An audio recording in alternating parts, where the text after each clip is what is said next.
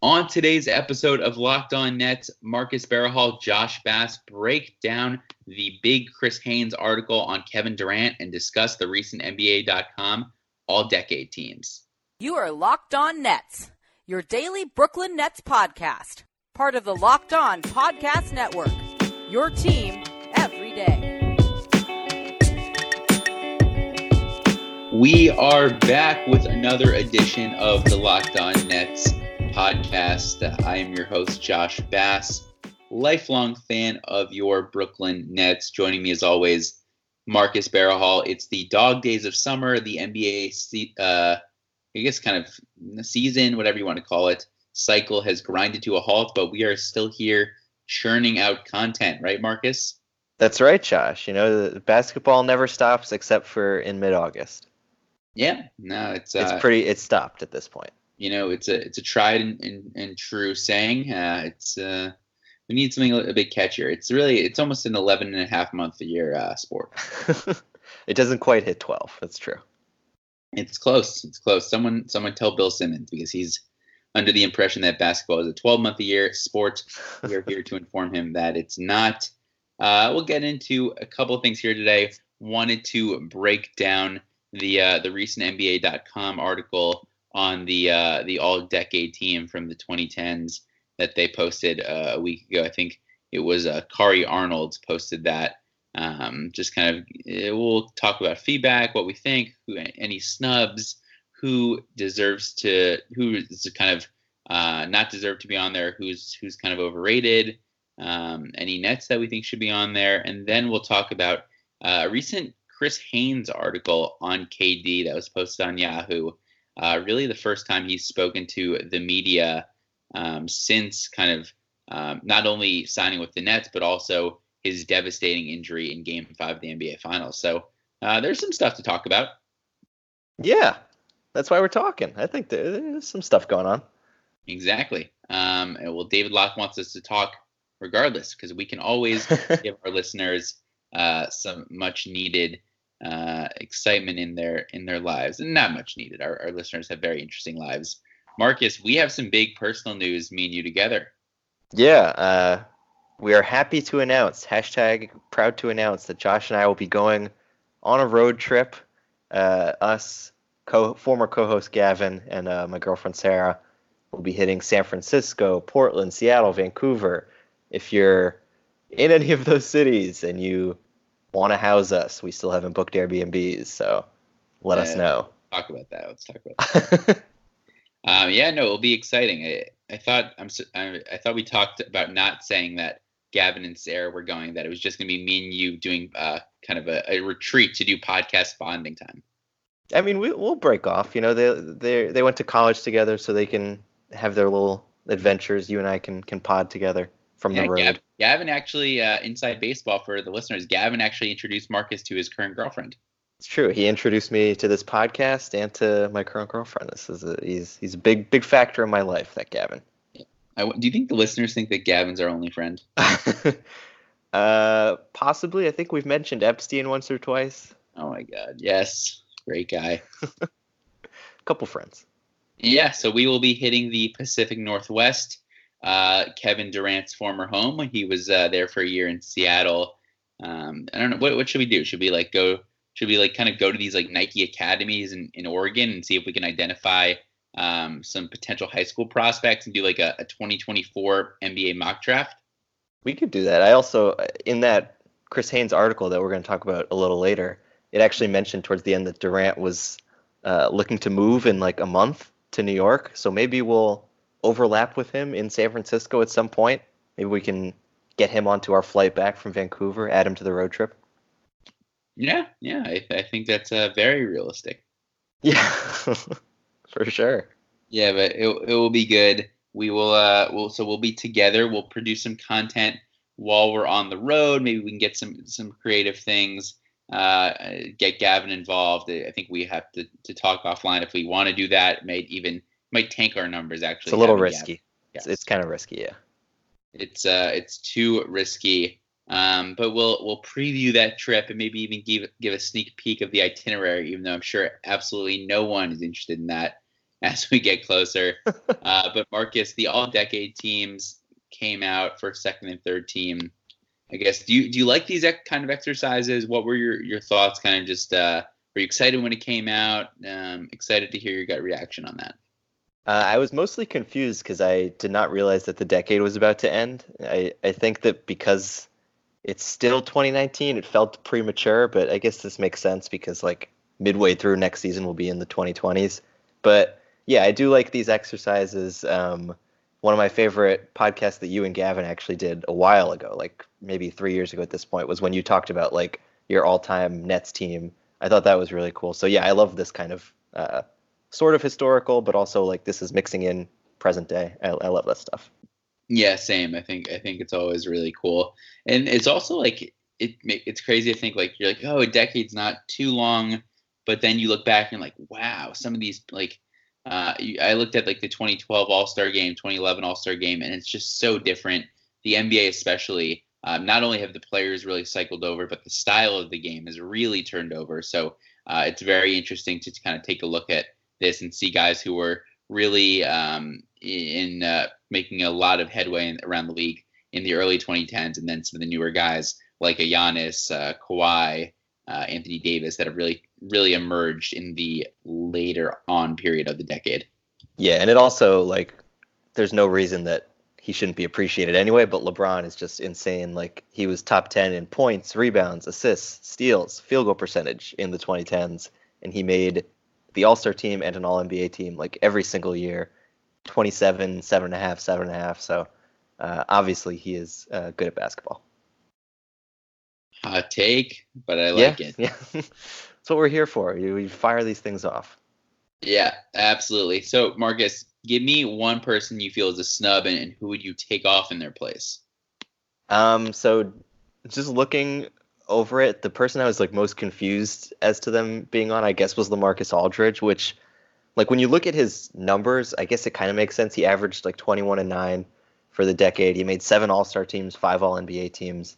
So he was like definitely an impactful player, but to me, like a guy like Klay Thompson who came into the league in 2011 has become like the like peak of like a 3-and-D player where he is an all-star. If he went to another team, he'd probably be a number one option, but he's like on this team, he fills a role perfectly.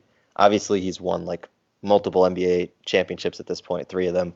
And his defense, which people talk about a lot, I think he's just like chronically underappreciated, and I think that he maybe deserved that spot over Aldridge, who like was a great player, but I think like 20, 30 years from now, when people are looking back at this era of basketball, I think more people are going to talk about Klay than Aldridge, which I don't know if that's like what this is supposed to be about, but I think he's more worth honoring. Yeah, I don't know. I definitely see your point and think Klay could definitely, there's a case to be made to have him have a spot on this list. I've always thought LMA was very underappreciated. I think he kind of ended up getting not a raw deal, but got a bit unlucky in the sense that Odin was someone that could just not stay healthy at all and was pretty much a wasted pick at number 1, with of course Durant being the next pick, and then Brandon Roy had obviously a great start to his career, was looking like someone who was well on his way to being a top 10 player in the league, and then had those debilitating knee injuries. And then it kind of left LMA on his own little island, his own LMA land. And then from there, obviously, they were able to retool nicely with Lillard and getting some of those guys, Wes Matthews, Nicholas Batum, Rolo. But it was never really the type of team to put a contender around him. So I feel like he was someone who was certainly capable of being a number 2 guy, number 3 guy on a really, really good team. Just the situation didn't make itself happen. While you look on the other hand, a guy like Klay, he was been in the perfect situation since he got drafted. So I think as far as talent and consistency is concerned, I definitely think LMA could have a place on the list, but obviously not going to disparage Klay in the slightest. Yeah, I think that's a good point about the injuries to his teammates. And you bringing up Lillard made me think like if he deserves a spot. That's probably recency bias, but I feel like the last couple years he's been like better than some like Aldridge was like at any point. Like I think Lillard's been like the second best point guard. If you like, there's like a lot of flexibility with positions. Like if you want to count like Harden as a point guard, but I think it's he's like basically 90% of Steph. And I think that he didn't come on as like early in the decade as Aldridge did, but he definitely, I think, made a big impact too. Yeah, I still think there is some recency bias to it. I mean, yeah, Giannis, I think, like, obviously, insane player, well, probably one of the 3 best guys in the league right now, and will be for the foreseeable future. But I don't know if I'd have him on my all-decade team. Yeah, I think it's probably just because he won the MVP. Like, other than Derrick Rose, everyone who won an MVP in the decade is on one of these teams. Yeah, but it's like, if I'm saying who would I rather have for this past decade, I'd rather have Chris Bosh than Giannis. I might rather have Pau Gasol than Giannis, just because they basically played at least 7 or 8 like really good quality years. And Giannis has been in the league for 6 seasons now, but really only 3 of them, kind of 4, was he an impact player, with obviously the last 2 years being complete superstardom. Yeah, and that actually kind of reminds me a little bit of Kawhi, where he was the one that I was only like slightly surprised to see on first team, but then like looking at everyone else, I'm not sure who I would put ahead of him. But just looking at like the raw numbers of it, and you like see everyone lined up, like Steph, Harden, LeBron, Durant, those are like inarguable. Those are first team guys for the decade. And then Kawhi, only 3 All-Star teams, only 3 All-NBA teams, less than 18 points per game during the decade. Obviously, he's like an incredible player and maybe the best player in the league right now. But I don't know. He also like didn't come on until like the 2013 kind of 2014 season. So like he missed a couple years at the beginning. He obviously sat out a whole year. So I don't know. But then at the same time, like I don't know who I would put on first team ahead of him. So yeah, like Kawhi is someone that, I mean, obviously he had an incredible season. He was the best player on the team that just won the championship. But I've never seen someone whose reputation has increased more in one season than him. Because where would he have even been on this list going into, if you just shifted everything forward a year and then they end up winning the championship in this upcoming season? Or I guess that would still be part of the decade, but you get what I mean. Like, right, or like if in that Sixers series, if that shot hadn't bounced in and they lose in overtime, is he still in the first team on this list? Yeah, for me, he would be like, I don't maybe squeeze a third team out, but I don't even know about that, because he was obviously a role player up until that finals against Miami where they won. He was incredible in that, but he wasn't the focal point of anything. And then he had a couple seasons where he was really, really kind of the offensive guy and expanded his repertoire a lot, especially with his 3-pointer. And then had that injury plagued and all the drama with Uncle Dennis and everything that came with that season in San Antonio. And then he had the come up last year in Toronto. So he's someone that's really benefits on this list from the timing of it. But I don't think the body of work necessarily justifies him being placed on the first team. Yeah, and then like looking at the second team, it's kind of 5 of the same player in some way, where it's guys who were incredible players and like put up great stats, but none of them really won anything. It's Chris Paul, Russell Westbrook, Anthony Davis, Blake Griffin, Carmelo Anthony. And like Russ still has a chance to change that with Houston, AD obviously with the Lakers now, even Chris Paul depending where he gets traded to. But it's just like a lot of guys who are just missing like that one thing in the decade. And so that's another reason to me why it's like, yeah, I guess Kawhi is on the first team, because I don't think I'd put any of these second team guys ahead of him. Like because of the fact that he won, like I know we're saying like if he hadn't done these things this past year, but he did. So I think that he does kind of deserve that first team spot. Yeah, I don't know. I think Wade is a bit getting underlooked, because he still won 2 championships in the third team. And he was, I mean, obviously he's kind of fallen off the last 5 years, and maybe 3 of those 5 really kind of being simply just a role player type. But he was just so good the first half of that decade that I would actually bump him up to maybe second team even, and then I think Melo maybe third team, and then actually take Kobe off and put in Chris Bosh.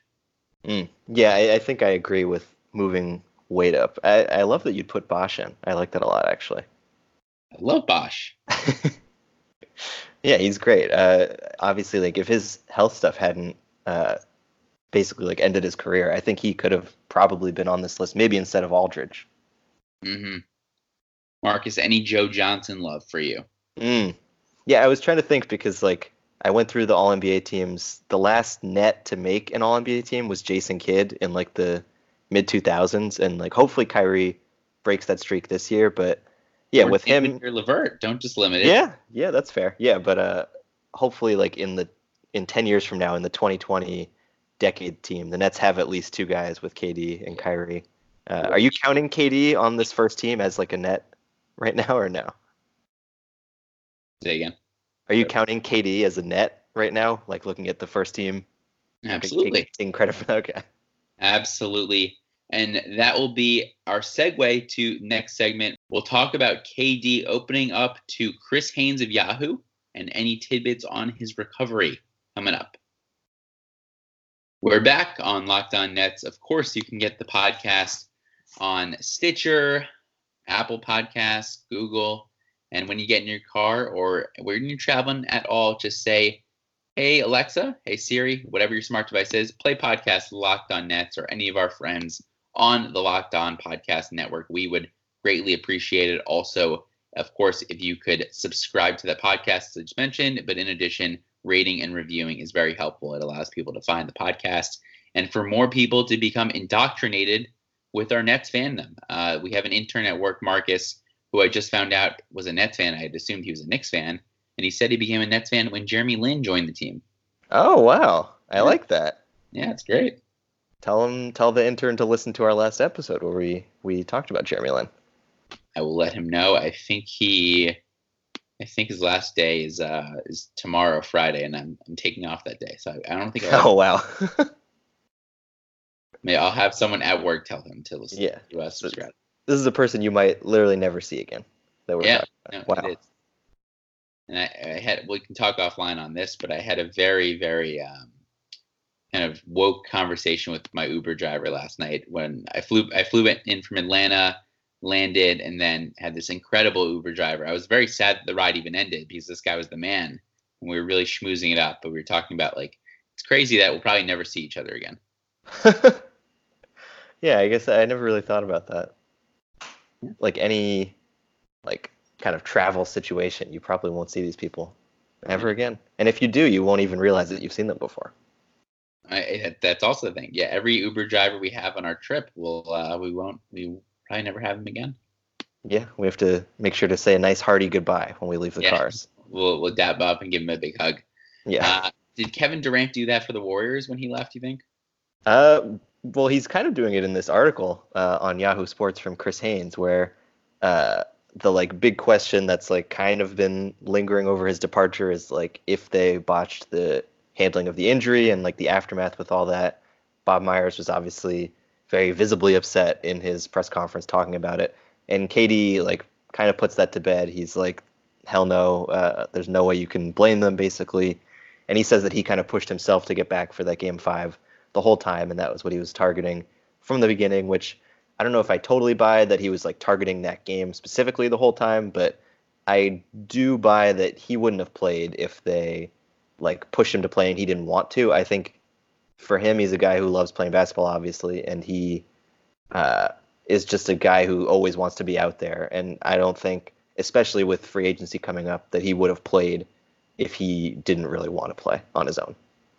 Yeah, absolutely agree with that. And I think that's kind of the hypothesis that we've had throughout. Like the Warriors can't force Kevin Durant to play and suit up. Ultimately, he's the one that has to make that decision. They're not going to be like doctoring information or kind of having their folks on the medical team spread false information saying, oh, you're good to go. There's no risk of re-injury, anything like that. They're giving it to him straight. And he's the one that's ultimately making the decision. And he's obviously a huge competitor, as we very well know. And he wants to win. He wants to win other rings. He wants to continue proving himself in the public eye.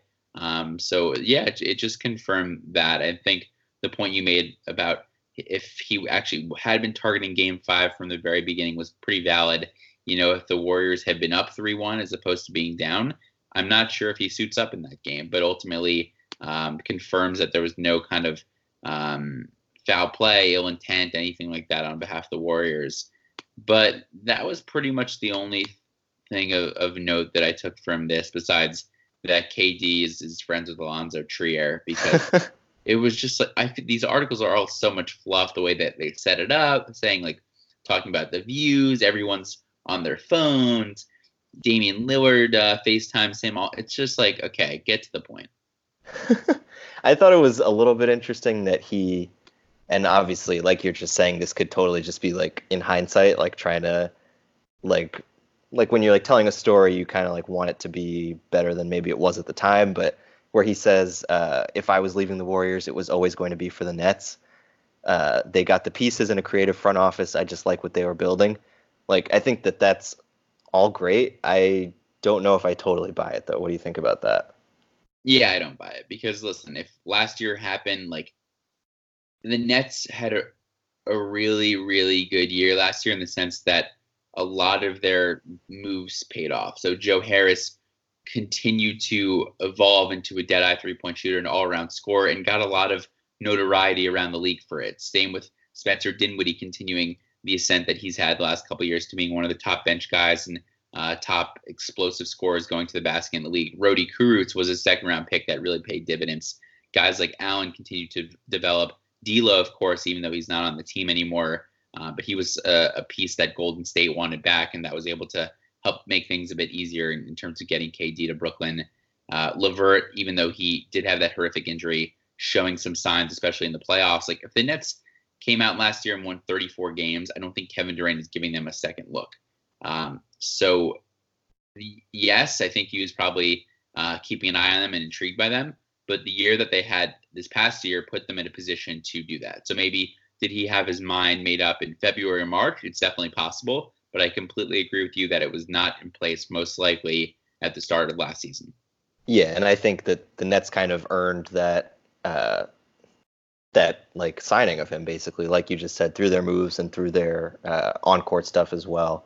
And yeah, it just seems like he says at one point the basketball is appealing in Brooklyn. So I think the style of play and like what Coach Kenny has done has also helped contribute. Like, Sean Marks gets a ton of credit, but I think what Atkinson's done has also been really good in terms of building that culture, getting everyone to buy in, and all those vets that like leave that still have good things to say. Guys like Jared Dudley, Ed Davis, DeMarre Carroll, who aren't with the team anymore, but haven't like necessarily done what some other players have done, where like you leave a team and you kind of like trash them afterwards, like Enes Kanter did with the Blazers. Yeah, I think that just like having that good foundation is what led to them getting Durant. Not necessarily Durant just being like months and months ago, like, oh, I'm going to go there kind of regardless of what happens. Right. And the one thing I love about Durant is that, like, he's such a curmudgeon. He's like, okay, like, Chris Haynes, I know you're here. Whatever, I'll give you something.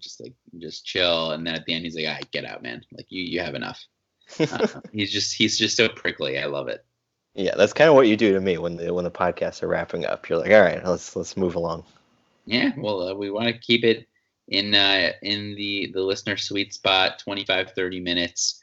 We don't want to be just droning on and on, because everyone has enough of that in their lives already. They don't have to do something that they're voluntarily listening to and have that drone on as well. Completely agree. I would never drone on, Josh. Yeah. Have we drone on enough today? I think we've hit the time slot. Yeah. Okay, that's good. Yeah, and I think with this KD article, it was good. I like that he kind of used the parallel of LBJ and D Wade teaming up together, just because they were friends and simply just wanted to play together. It's interesting. It's the same kind of corollary with him and Kyrie. They were friends, and then at the same time, they're just basically said over time, why don't we team up together and do this? Like, that would be fun.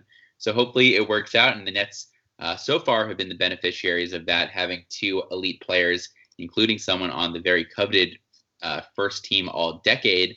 Hopefully that continues on to this upcoming decade. But that's going to do it for today.